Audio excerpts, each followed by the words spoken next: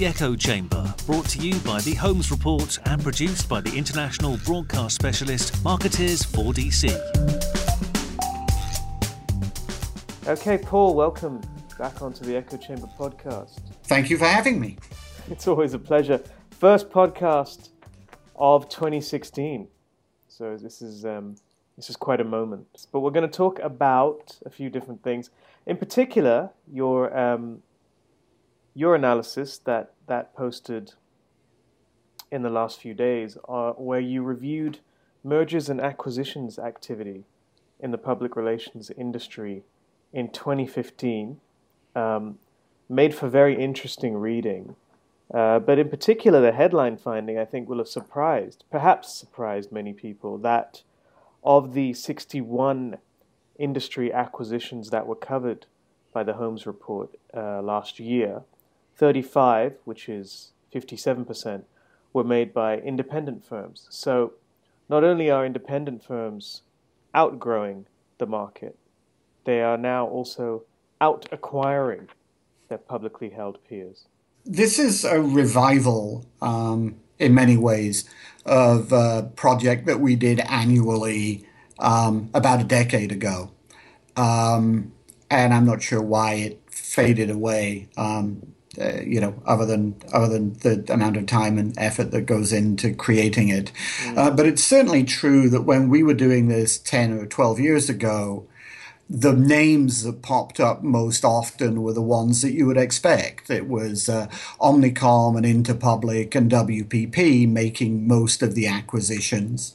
Maybe a Huntsworth here or there, a Publicis here or there. But it was certainly the big publicly traded holding companies that were out in the market doing all of the acquiring.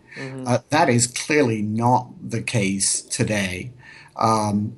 WPP remains moderately active, but I think it's telling that WPP was no more active in 2015 than, for example, Edelman or even Lorente and Cuenca. The balance has shifted. Today it is very ambitious independent firms making multiple deals. And it is, I don't want to say unambitious independent firms, but sort of ordinary, well-managed independent firms making what I guess I would call acquisitions of opportunity. Yeah, but I mean, with that in mind, though, do you feel like the value of the deals has to be taken into account as well? So even if WPP, for example, made only 4 acquisitions, do you think maybe they might have spent more than for example, Llorente y Cuenca? There's no doubt that that bigger agencies make bigger holding companies make bigger deals. I mean, we should expect that. There were only, I'm gonna go out on a limb and say that there were only 6 deals that involved firms with fee income of more than 10 million. Okay. It's US dollars. Yeah. So, there simply weren't the kind of big deals that you might have seen a decade ago. And of those, the number one deal was Chime being bought by WPP, and WPP's acquisitions in Brazil were among those top 5. Right. The majority of the 50 of the deals were for what I would call small, not even mid-size, but small firms. And a lot of them, fee income is not available for all of these agencies. Right. But I think it would be reasonable to guess that that half of them were for firms with fee income of less than 2 million. And the thing you hear often is people saying that there aren't that many firms above 10 million that can be acquired. Is that a fair statement, do you think, or is that just become a convenient excuse? Yeah, that's an interesting observation, and I think that I do think that it's a little self-serving to Hmm. say that. So, if you look at the list of the top 250 firms in the world, which we conveniently compile every year, Yeah. there are a little more than 140 firms Hmm. with fee income of 10 million or above. Mm. Without sort of going through and doing a count right now, I'm guessing that 100 of those are independent. Mm. So there's still plenty. So there are plenty of targets now. Mm. Um, you know, I think a couple of things have happened. I think that the big holding companies have gotten a little more selective. Mm. One of the trends that we pointed to this year was the fact that nearly every acquisition had either added a new service component to the acquiring firm, specialist practice or an industry sector focus, Mm. or expanded the geographic reach of the firm, either within its domestic market or internationally. I think that if you're at a big holding company and you're looking to buy a firm that will do one of those two things, then the number of targets is considerably smaller. Right. Sure. I think the number of targets that are well run and would pass due diligence is smaller still. Mm. And the number of firms that meet both of those criteria and are willing to sell to a big holding company is smaller still. So, how many realistic targets there are among those 100 or so independents is an entirely different question. And I do think that it's a real development that we've done research into this ourselves. We've seen this in some of the research that Davis and Gilbert has presented at the Global PR Summit. A lot of agency principals would much rather sell to another independent than to a holding company. Mm. Okay. Well, that's interesting. Let's talk about that for a moment. Um, why?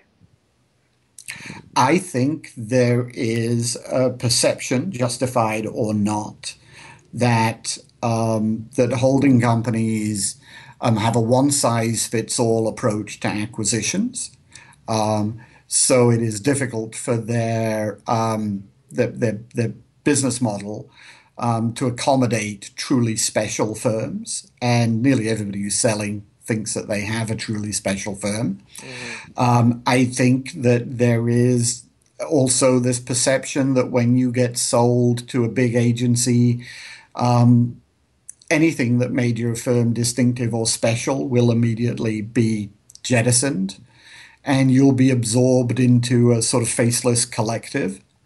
Mm. And then I think there's the very realistic view that two-thirds of three-quarters, whatever the number is, of big agency acquisitions fail by any sort of meaningful criterion. They don't meet the expectations of either party in a lot of cases. Hmm.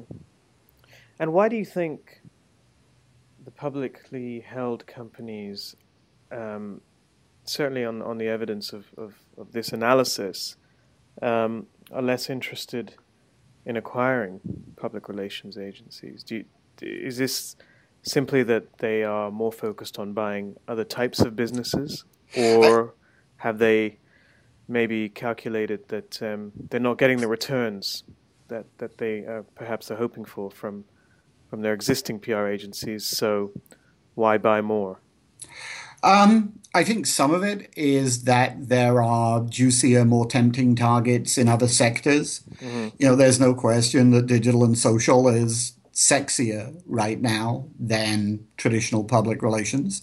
And so when holding companies look to spend big, that's where they're spending. Hmm. I think there's also the fact that there are fewer markets where the big holding companies don't have a presence right now.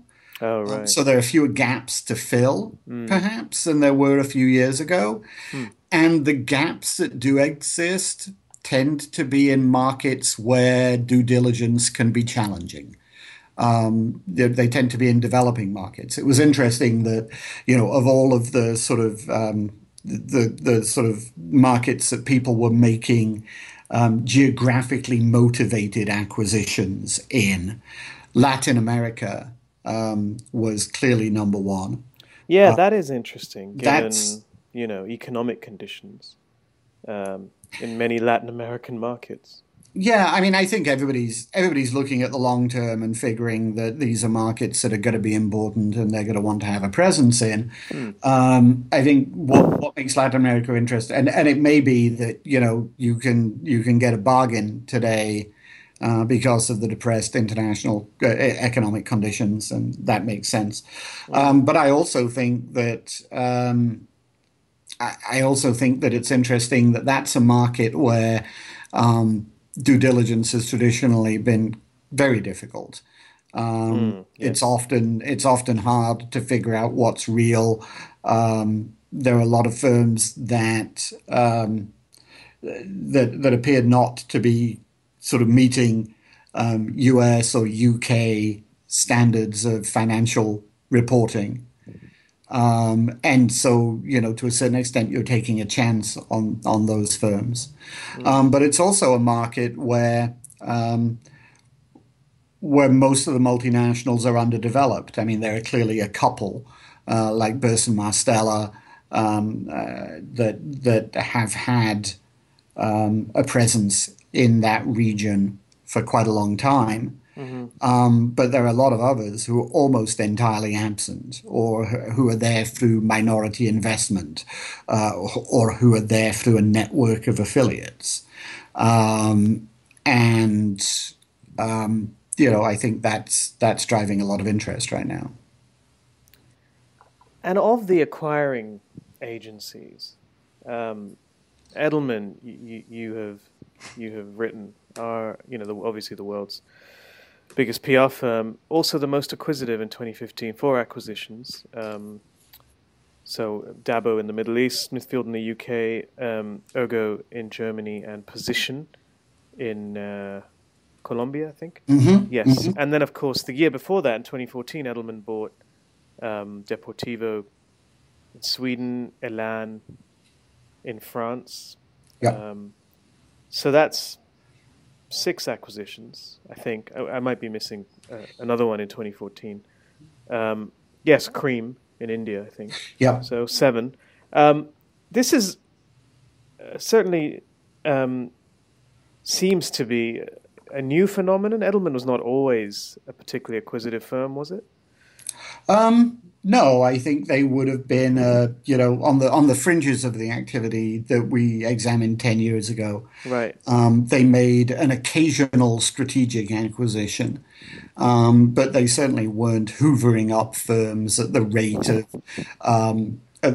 their Omnicom Interpublic or WPP owned competitors. And in fact, that sort of gave rise to, I don't think we had memes 10 years ago, but let's call it the conventional wisdom that Edelman would not be able to keep pace with Fleischmann and Weber and Ketchum and others because they didn't have the deep pockets necessary to go out and make big acquisitions.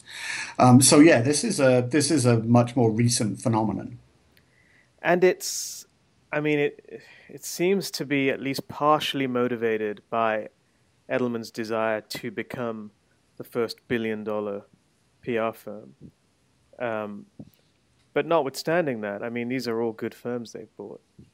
Yeah, I think, look, clearly Edelman wants to grow quickly, sees value in growth.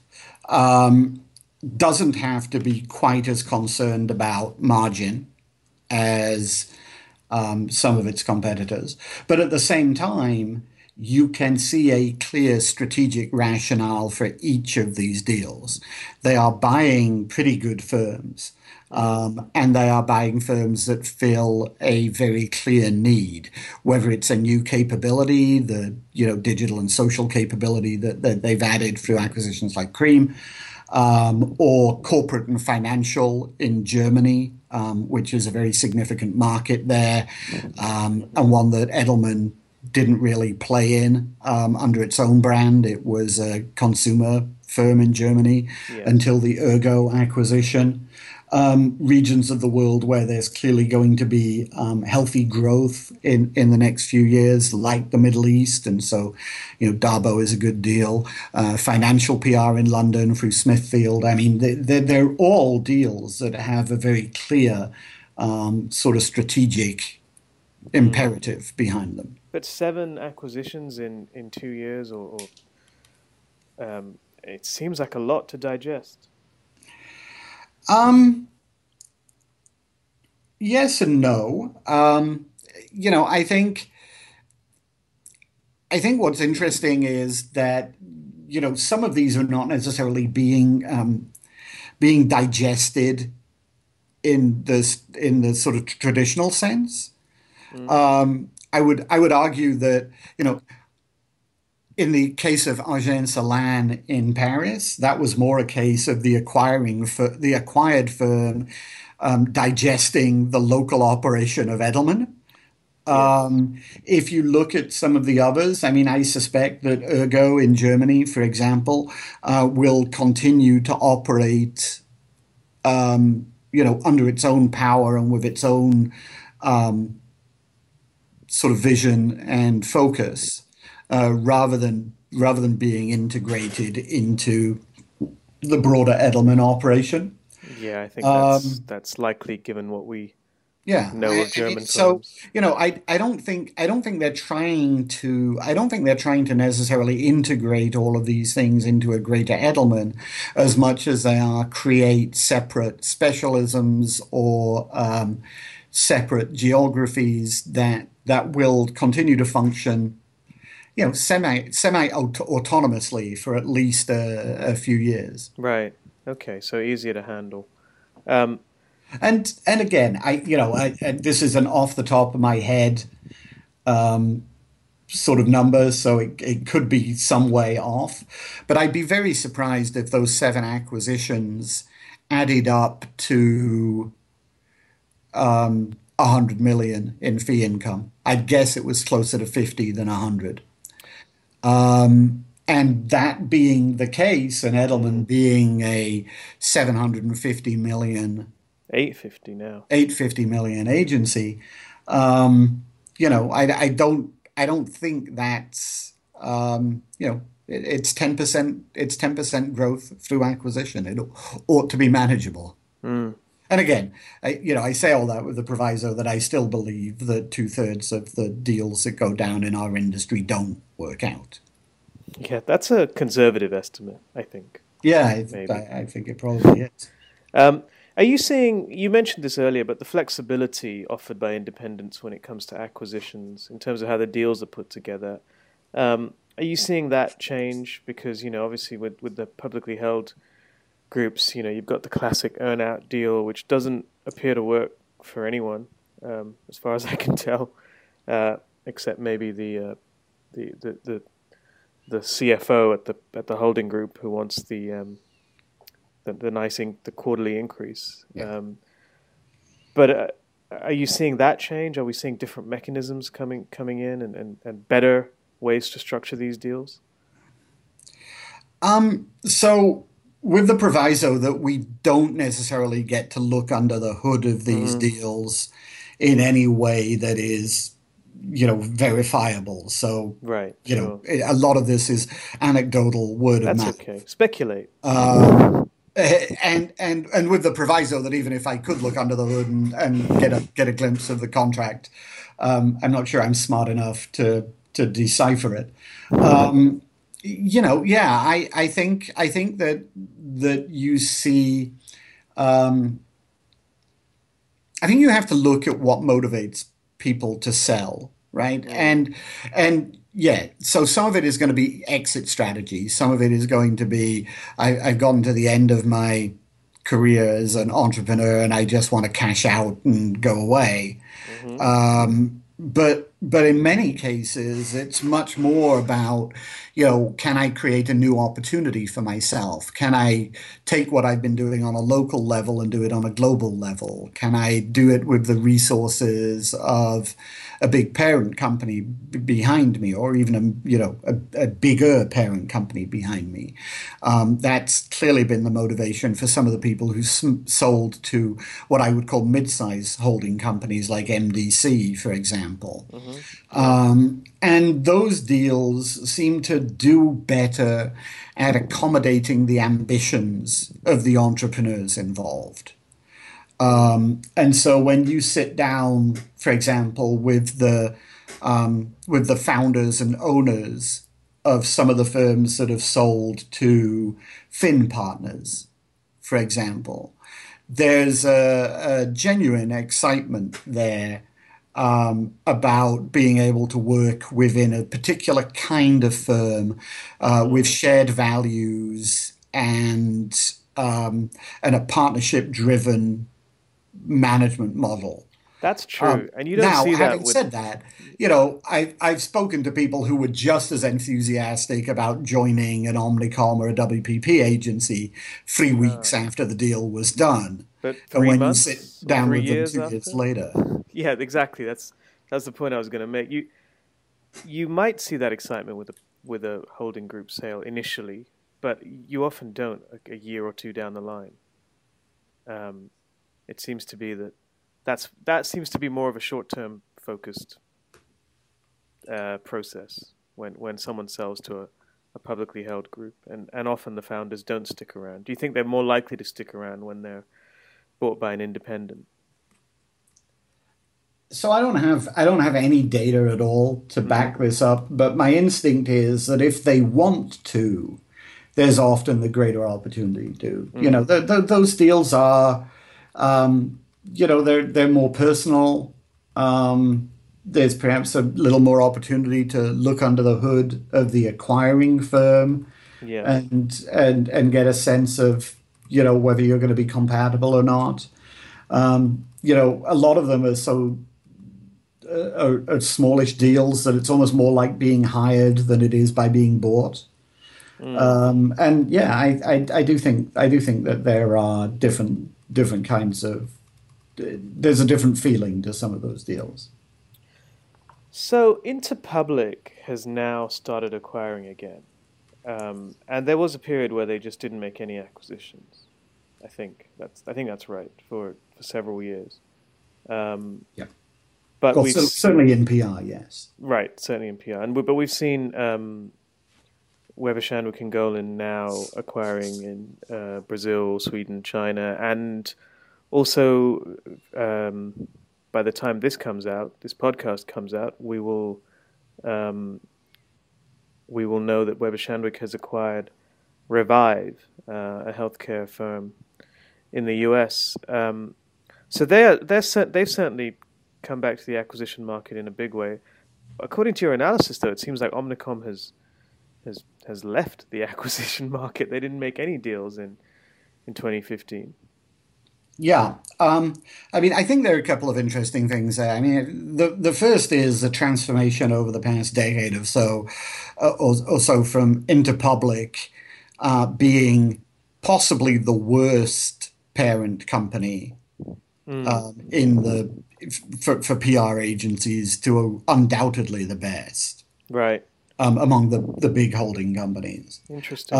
And secondly, the fact that both Weber Shandwick and Golan are significantly outperforming their peers over the last few years. Yeah. Which of those was chicken and which was egg is perhaps an interesting discussion. But there's no doubt that it's a lot easier to get deals done when you're performing well. And Weber Shandwick's been performing well. And Golan's been performing well the last few years. And so, you've seen Weber Shandwick be able to do quite big deals like Prime in Sweden, Golan do quite big deals like Magic in China. And now the Revive Health, which is not quite at the same scale, but is still It's still pretty. 10, what is it, 9 million, something Yeah, like that? yeah, yeah, Yeah, pretty. yeah. It's a decent size. It's a mid-sized firm, a good mid-sized firm. And meanwhile, Omnicom's PR unit, as we know, has struggled to record meaningful growth over the last few years.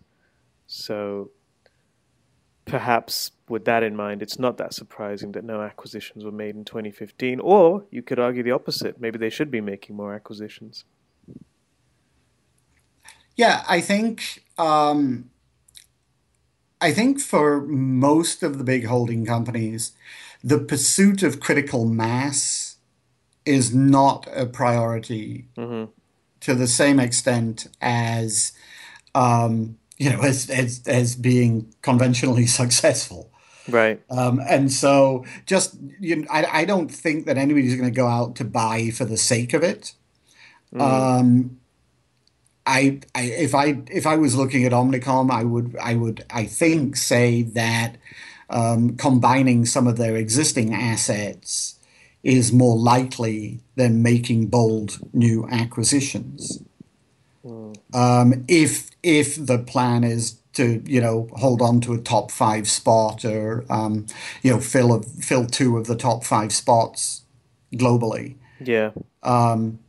if that's the focus. Yeah, sure. No deals either from Blue Focus, which was also, I think, a bit of a surprise, given that they have acquired a lot, certainly in terms of value, in the few years leading up to 2015. But perhaps not so much of a surprise when you consider the issues they faced last year in terms of Yes, China's domestic economy, and I think they had their own stock market issues to deal with as well. But I suspect they'll be back. yes. Oh, absolutely. First of all, I don't think it's a bad strategy to sort of buy and then take a year to digest before buying again.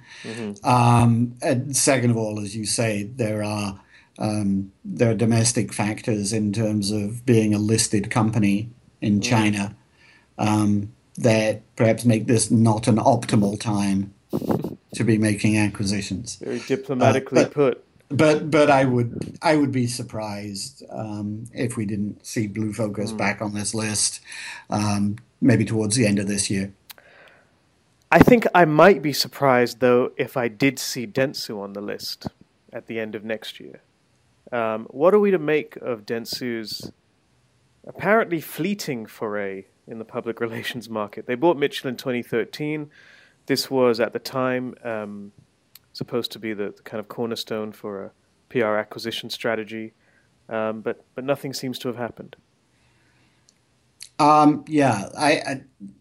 Mitchell, I think, is a great firm. It was a terrific acquisition. Elise Mitchell went into this with a great deal of enthusiasm for the acquisition process, but it's looking increasingly as if Dentsu at the highest level doesn't have a strategy for public relations. It's worth noting that I think the year after they bought Mitchell, they merged with Aegis, which was that's a huge merger. I suspect that's been taking up a lot of their attention and time, but it's a bit of a shame. Moving on. Looking at acquisitions overall, though, one of the other things that seems to jump out is the presence of private equity in so many of these deals. I mean, how new a phenomenon is that? Well, I think private equity has always been sort of floating around the periphery of our industry, but there are plenty of firms out there that have taken private equity investment over the last 10 years or so and used it either to grow or to stay in air quotes independent. Hmm. But this year, I think the influence of private equity on M&A activity in the PR sector was more dramatic than we've ever seen it before. Right. If you look at the major acquirers, for example, there's Teneo, which bought Blue Rubicon and a couple of other firms in the UK, Hmm. supported by private equity. Right. And then there are two leading independent PR firms, Lorente and Cuenca in Spain, and now throughout sort of the Latin world, Hmm. and four communications in the UK, Hmm. which received private equity investment themselves over the last 12 months and have used that investment to go out and make acquisitions. Hmm. And then, the sort of the number three deal on our top 10 list Oh yeah. was SKD Knickerbocker, Mm. which Mark was Penn. acquired by Mark Penn and his private equity investment company, Stagwell. And they just bought another firm yesterday, actually. Okay, They did so Code and Theory. it is there is more private equity money in the industry than ever before, and Mm. it is fueling more activity than ever before. Why? Um, Because that well, suggests that private equity firms are seeing the public relations industry as a good investment bet yeah, because I was they going to say want to exit. one would like to think that that very smart money people have taken a look at our industry, concluded that it is ripe for growth and consolidation, Hmm. and decided that they can make a lot of money betting on public relations firms. Mm. Okay. Um, I think there's never been a really successful roll up No. in the PR business. And I do worry that these firms are underestimating the human element, the chemistry element, Hmm. the fact that this is a business in which the assets are unusually fungible. They Yeah. can walk out the door at any moment and do things elsewhere very easily. Hmm. But it would be nice to think that they see a great upside in our Hmm. business over the next few years. I mean, we do. So, Does it worry you at all, though, that all of these private equity firms, they're looking for an exit at some point? So, there needs to be another monetizing event, as it's sometimes called. So another sale of some description, or a return on their equity. a little, because I think you can end up being in a sort of limbo Hmm. with a private equity partner that's coming to the end of its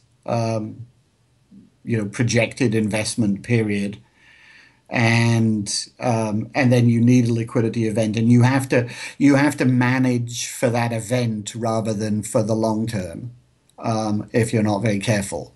Mm. Yeah. Um, Yeah. and And we've so seen that, I think, with some yeah, firms. yeah, and it can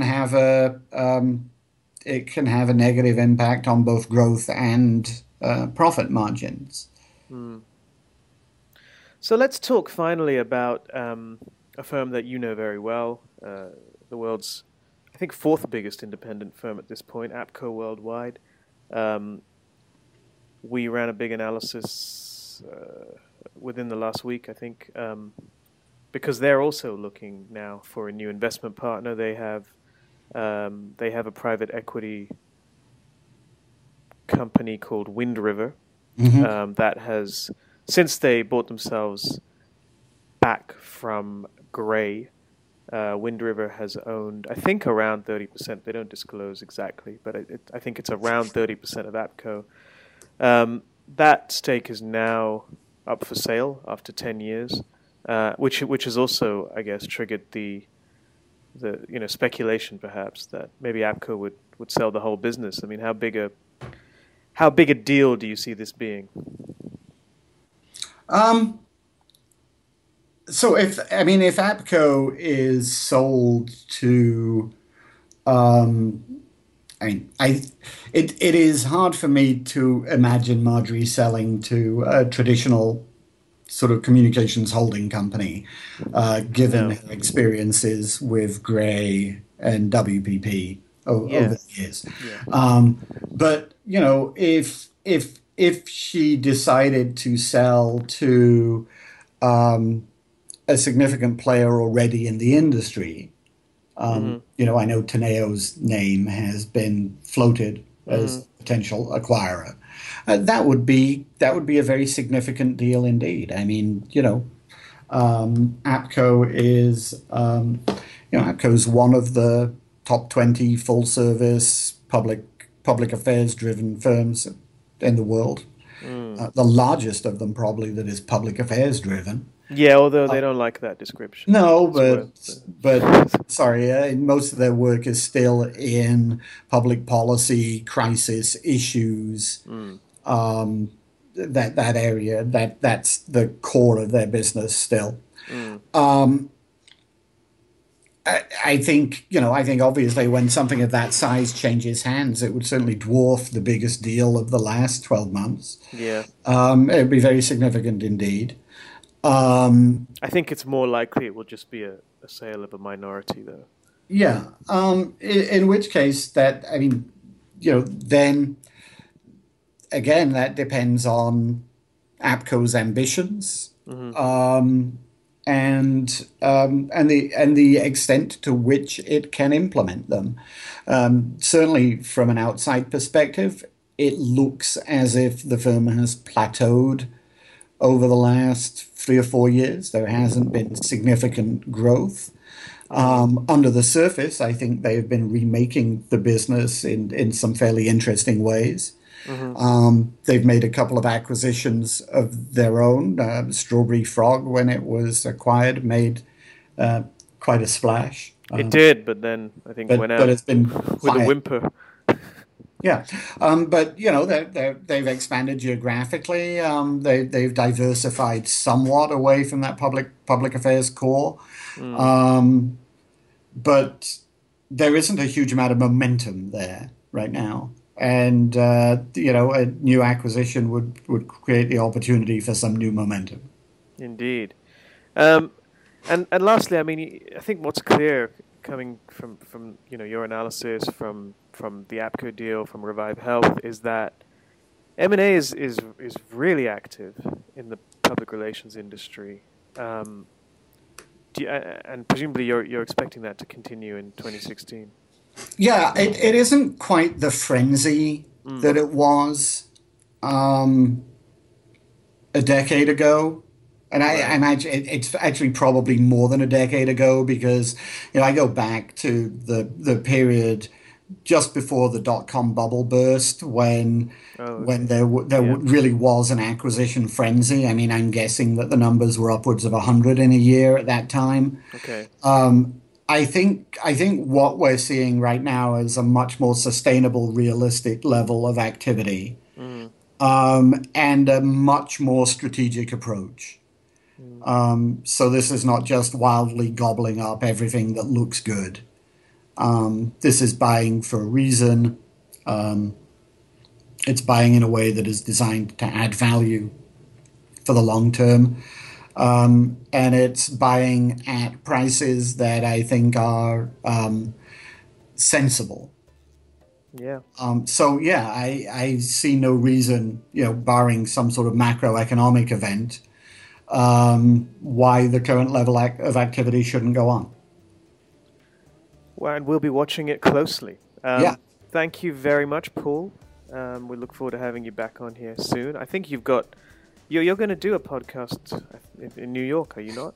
That's the plan. I'm trying to line it up as we speak. With Jack Martin from yep. Hill & Knowlton. Well, that will be very interesting when it appears. So thanks very much.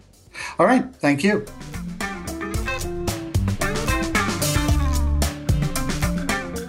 Thank you all for listening. Thanks to Marketeers 4DC for producing today's show. We'll be back in a couple of weeks.